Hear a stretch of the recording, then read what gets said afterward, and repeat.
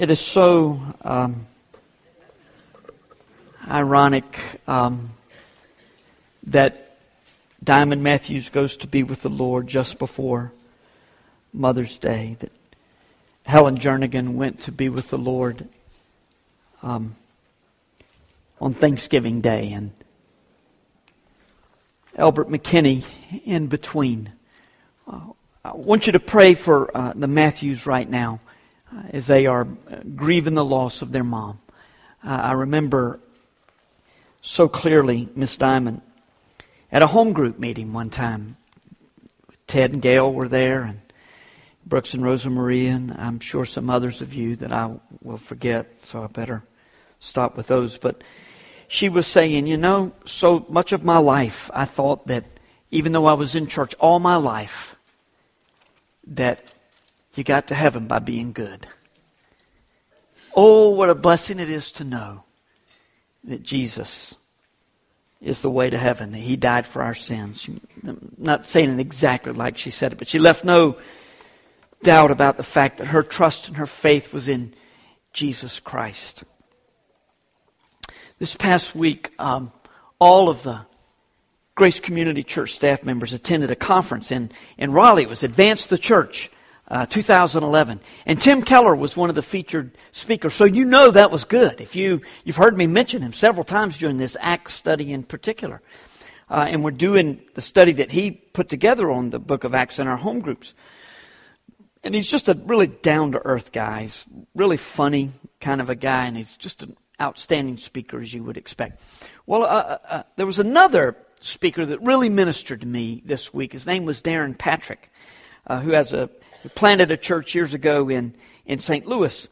Darren Patrick spoke about the difference between law and gospel, kind of what Miss Diamond was talking about that night. Law, it's not law, it's gospel that makes us right with Jesus because of what He's done. The gospel was preached over and over this morning in those songs. I hope you were listening with your heart to those songs. But he also talked about the difference between flesh and spirit. And in the process of the message, he confessed the dark hour of his soul at this present time. He said, I'm running on fumes. In 2.5 weeks, I'm going on sabbatical for 3 months. And I'm not going to be writing a book. He's written at least one that I know of, maybe 2 or 3. He said, I'm going to be meeting with Jesus and reconnecting with my family and just spending time thinking. He was speaking primarily to people in ministry.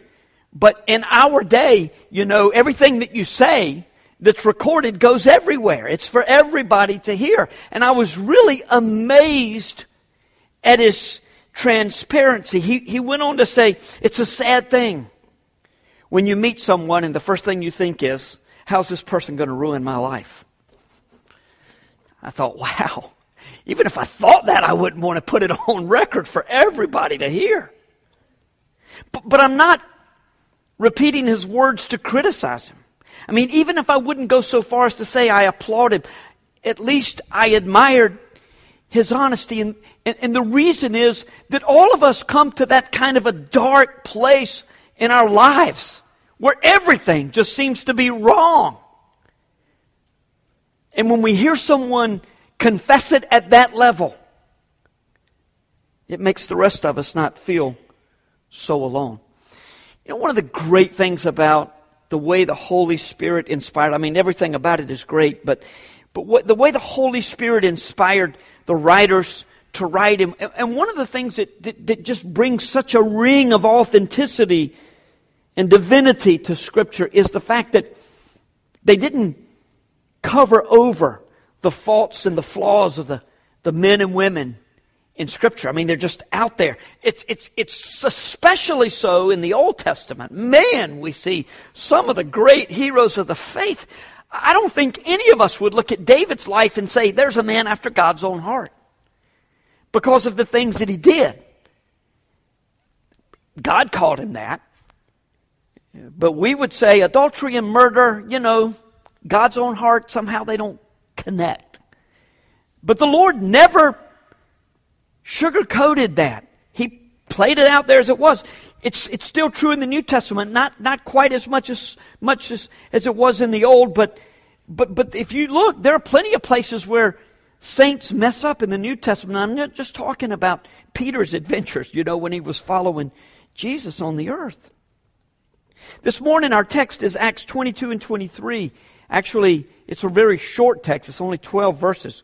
And in this section, we're going to remember what may well have been one of the worst days of the Apostle Paul's life. There's debate on whether or not Paul used poor judgment and sinned at this time.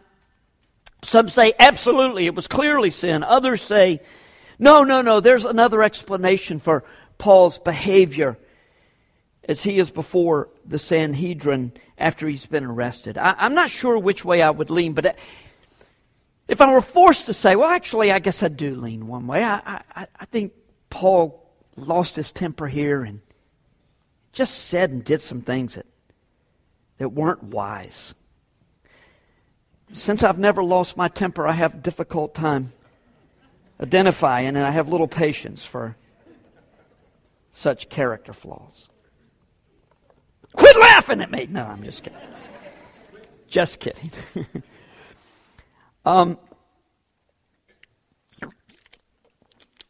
See what you think when we read our text in just a few moments. Now, I'm not saying that our guess is as good as the scholars who have studied this for a long time, but look, there's just a great deal of debate on whether Paul messed up here or not. There's no debate, though, on the difficulty that Paul was in on this particularly stressful day. Nor is there any question about the extraordinary encouragement that Paul received from Jesus in one of the darkest hours of his life. You'll recall from last week that Paul had been arrested in the temple. The Romans arrested him, but only after they heard that there was a riot that had broken out in the temple, and they got there just in time. The Jews had beaten Paul within an inch of his life, and they got there and arrested him. And as they were about to take him away, the Roman tribune, the commander of the troops, Paul turned to him and said, "Hey, would you let me speak?" And he said, "Well, okay, go ahead." And Paul spoke. They were quiet for a good while, but when Paul said, "Jesus told me to go to the Gentiles," they erupted again, and for the second time, in just a matter of minutes, the Roman soldiers had to save Paul's life. And he was taken to a Roman prison, and that's where we begin our time today. Our text is Acts 22, verse 30 through 23:11. If you would, please stand as we read the Word, and hope you have your Bible. Typically, we have it on the screen, which never means don't open to it in your Bible. But I'll be reading from the English Standard Version. "But on the next day, desiring to know the real reason why he was being accused by the Jews, he unbound him and commanded the chief priest and all the council to meet. And he brought Paul down and set him before them. And looking intently at the council, Paul said, 'Brothers, I have lived my life before God in all good conscience up to this day.' And the high priest Ananias commanded those who stood by him to strike him on the mouth. Then Paul said, 'God is going to strike you, you whitewashed wall, and yet contrary to the law you order me to be struck?' Those who stood by him, 'Would you revile God's high priest?' And Paul said, 'I did not know, brothers, that he was the high priest, for it is written, you shall not speak evil of a ruler of your people.' Now when Paul perceived that one part were Sadducees and the others Pharisees, he cried out into the council, 'Brothers, I am a Pharisee, a son of Pharisees. It is with respect to the hope and the resurrection of the dead that I am on trial.' And when he had said this, a dissension arose between the Pharisees and the Sadducees, and the assembly was divided. For the Sadducees say there is no resurrection, nor angel, nor spirit, but the Pharisees acknowledge them all. Then a great clamor arose, and some of the scribes of the Pharisees' party stood up and contended sharply, 'We find nothing wrong in this man. What if a spirit or an angel spoke to him?'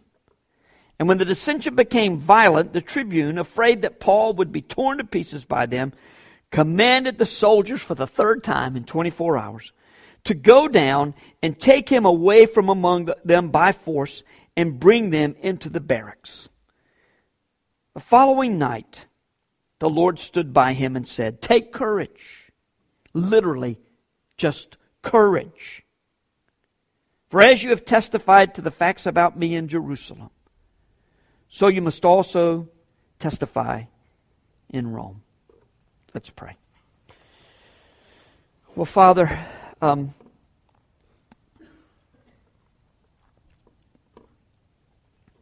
what a tough place Paul was in. And I think almost all of us, many of us anyway in this room, have felt that kind of alone. So we pray that as we find the courage and the strength that Paul takes in the night of his soul, we would find that same strength and courage in our own hearts and minds. We pray in Jesus' name. Amen. Thank you, and be seated. Well, let's work our way through the events of this difficult time for Paul. And as we've already mentioned, I think there's going to be some significant encouragement for us.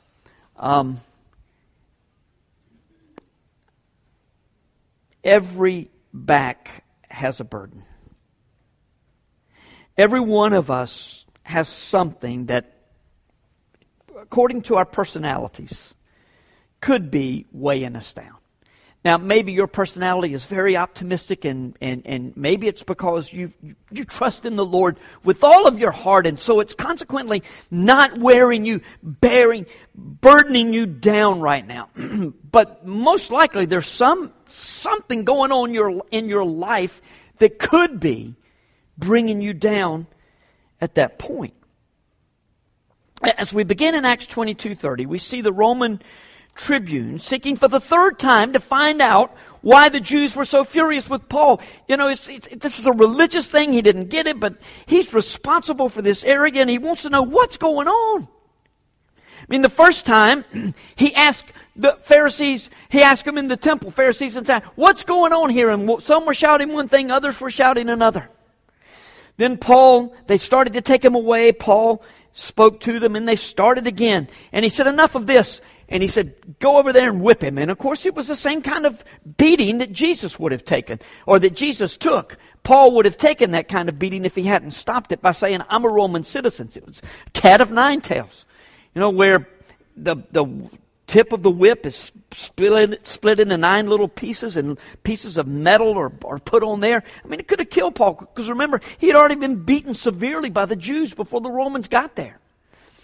So he was saying, "I'll whip you, that'll let me know what's going on." Paul said, "I'm a Roman citizen." So he's beside himself. He says, what is it about this guy that creates this kind of uproar amongst the people? So he says, "All right, let me just take him to the leaders." It's not the whole temple, it's just a Sanhedrin. Now the Sanhedrin was the legal and religious council that governed the Jews. It was made up of 70 men from the two major religious parties of the day, the Pharisees and the Sadducees. Even though it was a legal and civil body that ruled the Jews in Jerusalem under, of course, the authority of the Romans, nonetheless, all of the issues had some kind of religious connection with it. Now, the Pharisees and the Sadducees were much like our Congress today, in the sense of we've got mostly Democrats and Republicans. And in the same way, we would look at our Congress and say, well, you've got liberals and conservatives and moderates. You just had liberals and conservatives in this group. The Sadducees were liberal. They didn't believe in the resurrection. They didn't believe in angels. They just didn't believe in the supernatural. Pharisees believed in all of that. They were very conservative in the way that they approached the issues of the day. Sadducees were often closely connected with Rome. And the Sadducees controlled the Levitical priesthood. So the high priest was always a Sadducee, and as you can imagine, that gave them some political leverage. It was a rare thing for the Pharisees and Sadducees to agree on anything. That's why it was so amazing that they came together fully when Jesus threatened their power, their authority. And they said, we've got to put an end to this. Well, it looks like they got another person that they can agree on, Paul. And they want him dead in the worst way. Paul was, if nothing else, a bold prophet of God. He never failed to take an opportunity to speak about Jesus.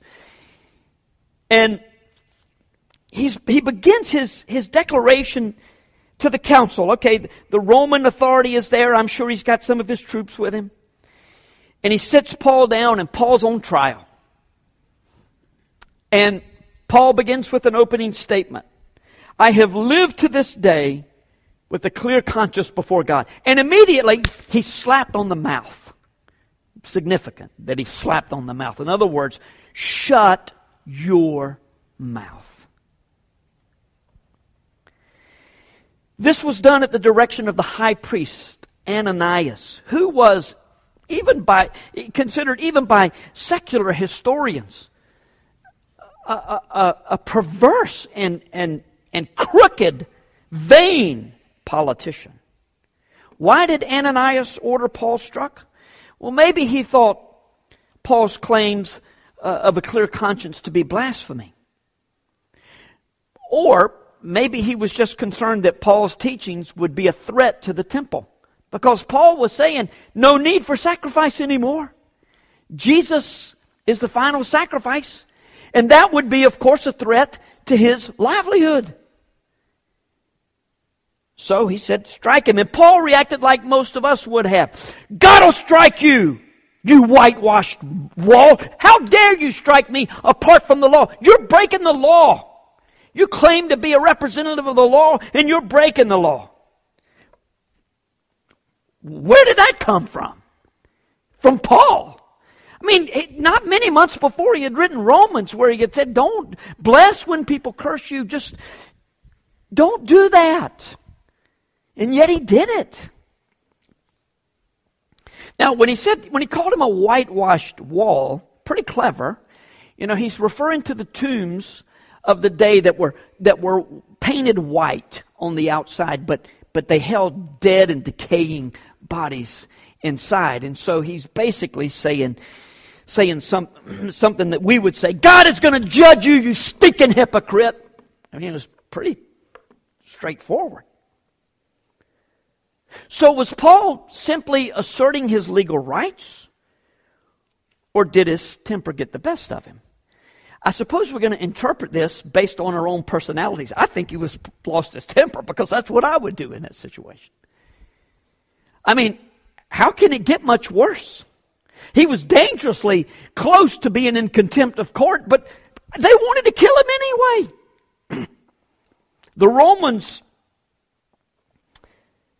were protecting him, but that didn't mean all that much. Now, we're going to assume that Paul was honest when he said, I'm sorry. I didn't know that it was the high priest who ordered me to be struck, for the law says that one is not to speak against the high priest.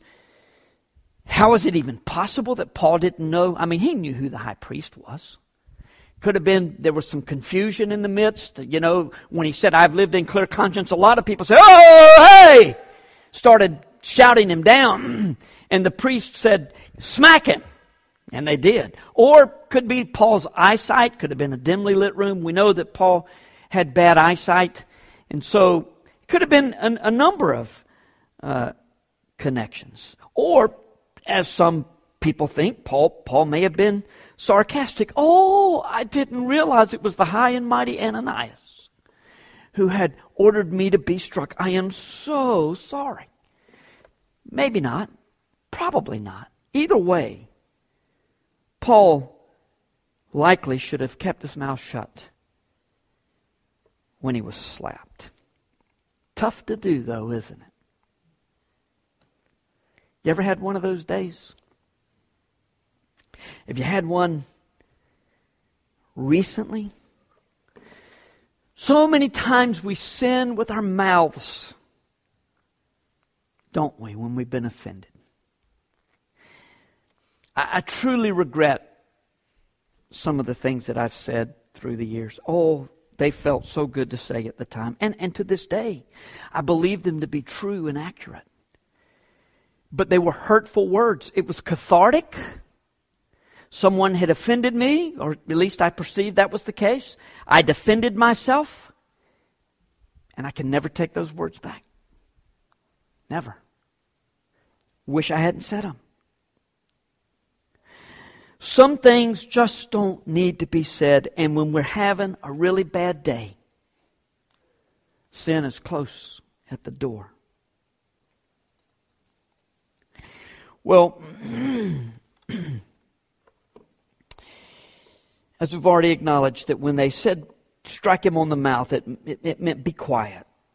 Paul realized that a defense was useless. And then he made what he pretty much admitted later was an error in judgment. He divided the animosity of the council. Instead of saying, hey, look, instead of letting them focus all on me, let me get them fighting against each other.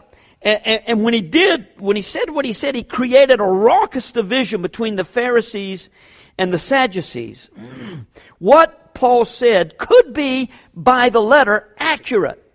But it was certainly intended to create this confusion and this division within the council. It was a brilliant legal maneuver.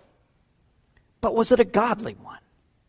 Again, Paul seems to indicate later, probably not.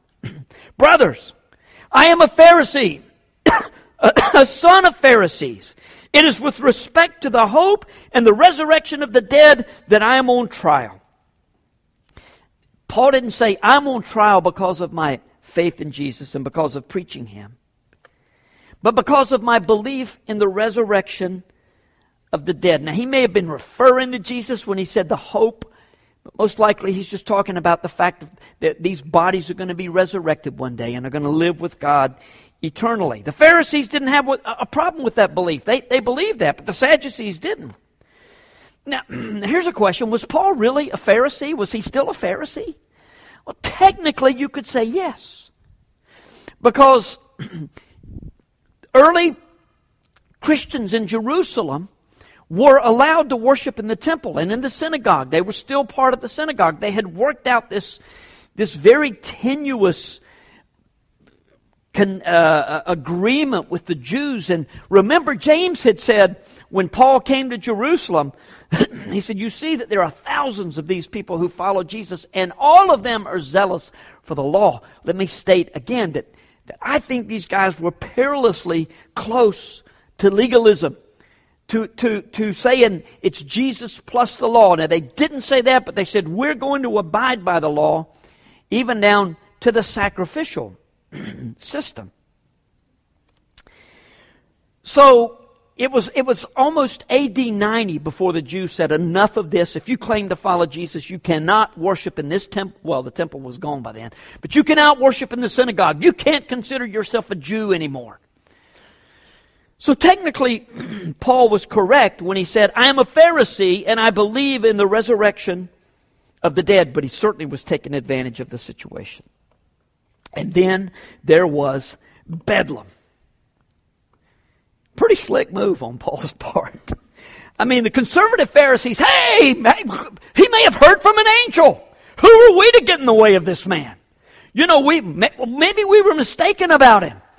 He seems good to us. And the Sadducees, led by Ananias, who was in effect a swing vote, said, are you crazy? You're letting your religious beliefs get in the way of national policy. We all know this man is trying to tear down our way of life. He's guilty and he ought to be killed on the spot. And so for the third time in 24 hours, the Roman commander had to rescue Paul. They were about to tear him apart. So the Roman commander took him back to jail. And there he sat, alone. Well, technically, a Roman soldier was chained to him, but for all practical purposes, Paul was alone. Do you ever suppose he had ever felt as alone as he did on this day? I mean, hey, at least when he was thrown in jail before, in Philippi, Silas was with him. But he's alone. So sit with Paul for just a moment. Put yourself in his place, in his chains. Do you feel the weight of his discouragement? He had almost been killed 3 different times. And although the Romans were protecting him, he knew that his kinsmen were plotting to kill him. And they were going to find a way. In fact, that'll be confirmed in our text next Sunday. In fact, it's the next verse. So the Jews went to plotting. Paul had written to the Romans, I would give anything if my Jewish brothers and sisters would just be saved. If God would allow it, I would spend eternity in hell in their place. This has only been written about a half a year earlier. And now all seemed lost. And even though Paul knew that God would take care of his truth, nonetheless, he must have worried about the advance of the gospel at this point. I mean, could it be that he was an utter failure? He had lost his temper on that day. He had played politics when he should have trusted God. Maybe he should have listened to all those prophets who had told him before he got to Jerusalem, please don't go. Please don't go to Jerusalem. It's going to end badly for you there. But he had sensed that the Holy Spirit had led him. So what? Had he been wrong? Maybe it was only a matter of time before the Jews found a way to kill him. All day and all night he sat there alone and depressed. Another day went by, and night fell again on our discouraged apostle, and all of a sudden, Jesus is standing in the cell with him. It's not a vision, not a dream. All of a sudden, Jesus is with him. And he said, look at verse 11, courage! Courage, Paul. For as you've testified to the facts about me in Jerusalem, so you must testify also in Rome. Now let's sit with Paul again, but with a completely different spirit. He's broken, and now Jesus has just said, you're going to Rome, and you're going to testify of me there. So how many times over the next couple of years, and even beyond, we follow Paul for about 2 more years, but how many times over those years do you suppose he took courage from these words? 3 more trials, plots against his life, a horrible, perilous journey to Rome. And he's remembering Jesus' words. It's going to be all right, Paul. You've got a job to do. I would imagine quite a bit. It's interesting, though, isn't it, that, that Jesus didn't say, I'm going to spare you, Paul, because you've served me so faithfully, and you're busting out of these chains, and you deserve it. I want you to be happy. Basically, he said, you're going to make it to Rome because you've got a job to do there. The gospel needs to be proclaimed in Rome just as it has been here in Jerusalem. Now, Paul understood this later, even if not at that point. Remember, he wrote to the Philippians during this same imprisonment. As far as we know, there were 2 imprisonments that Paul had. One is this one that ends somewhere years later in Rome. Maybe his accusers didn't come. We're going to see Paul appeal to Caesar, and we'll explain all that in the next few weeks. But he was let go and still served some more, and then he went back in for a final imprisonment, and that's where we read 2 Timothy, where he's just simply awaiting execution.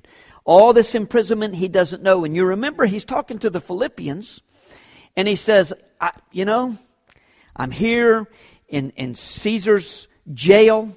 So it's years later when he wrote Philippians. And he says, people here have heard the gospel. People in Caesar's household have heard the gospel. We imagine many of these soldiers had gotten saved and taken the gospel all over the world. These elite soldiers who guarded Paul. And he said to the Philippians, I'm sort of really conflicted in my mind. There's a part of me that wants to die in this imprisonment and at this trial. I want to be committed to be executed and go with Jesus. That would be far better for me to just end this life. I want to go on with Jesus, not suicidal in any way. It's just that he understood at that point that the day ahead is far better. Do you think time in Matthew's day is better today than it was yesterday? Oh my goodness.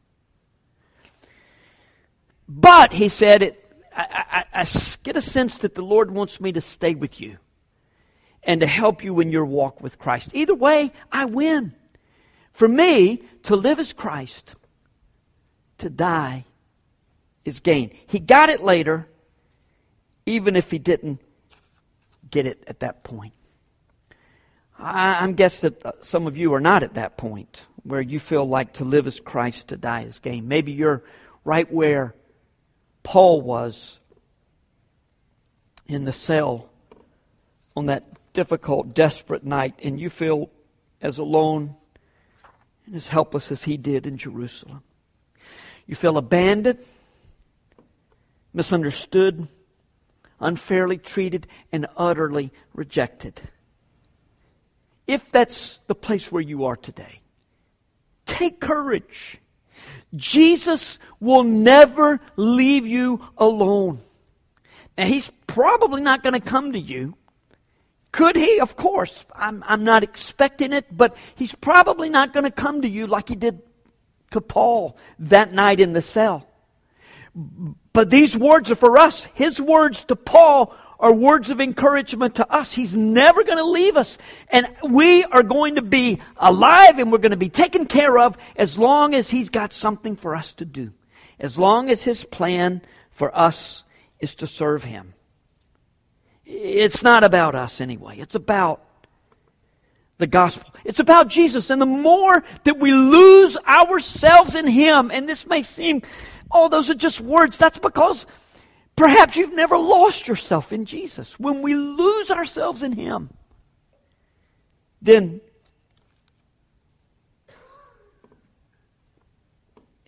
his promise of serving the world through us becomes a beautifully good thing to us and not just an empty concession when our lives fall away to despair and defeat. The truth that is in the gospel and the advance of the gospel were both sources of great encouragement to Paul.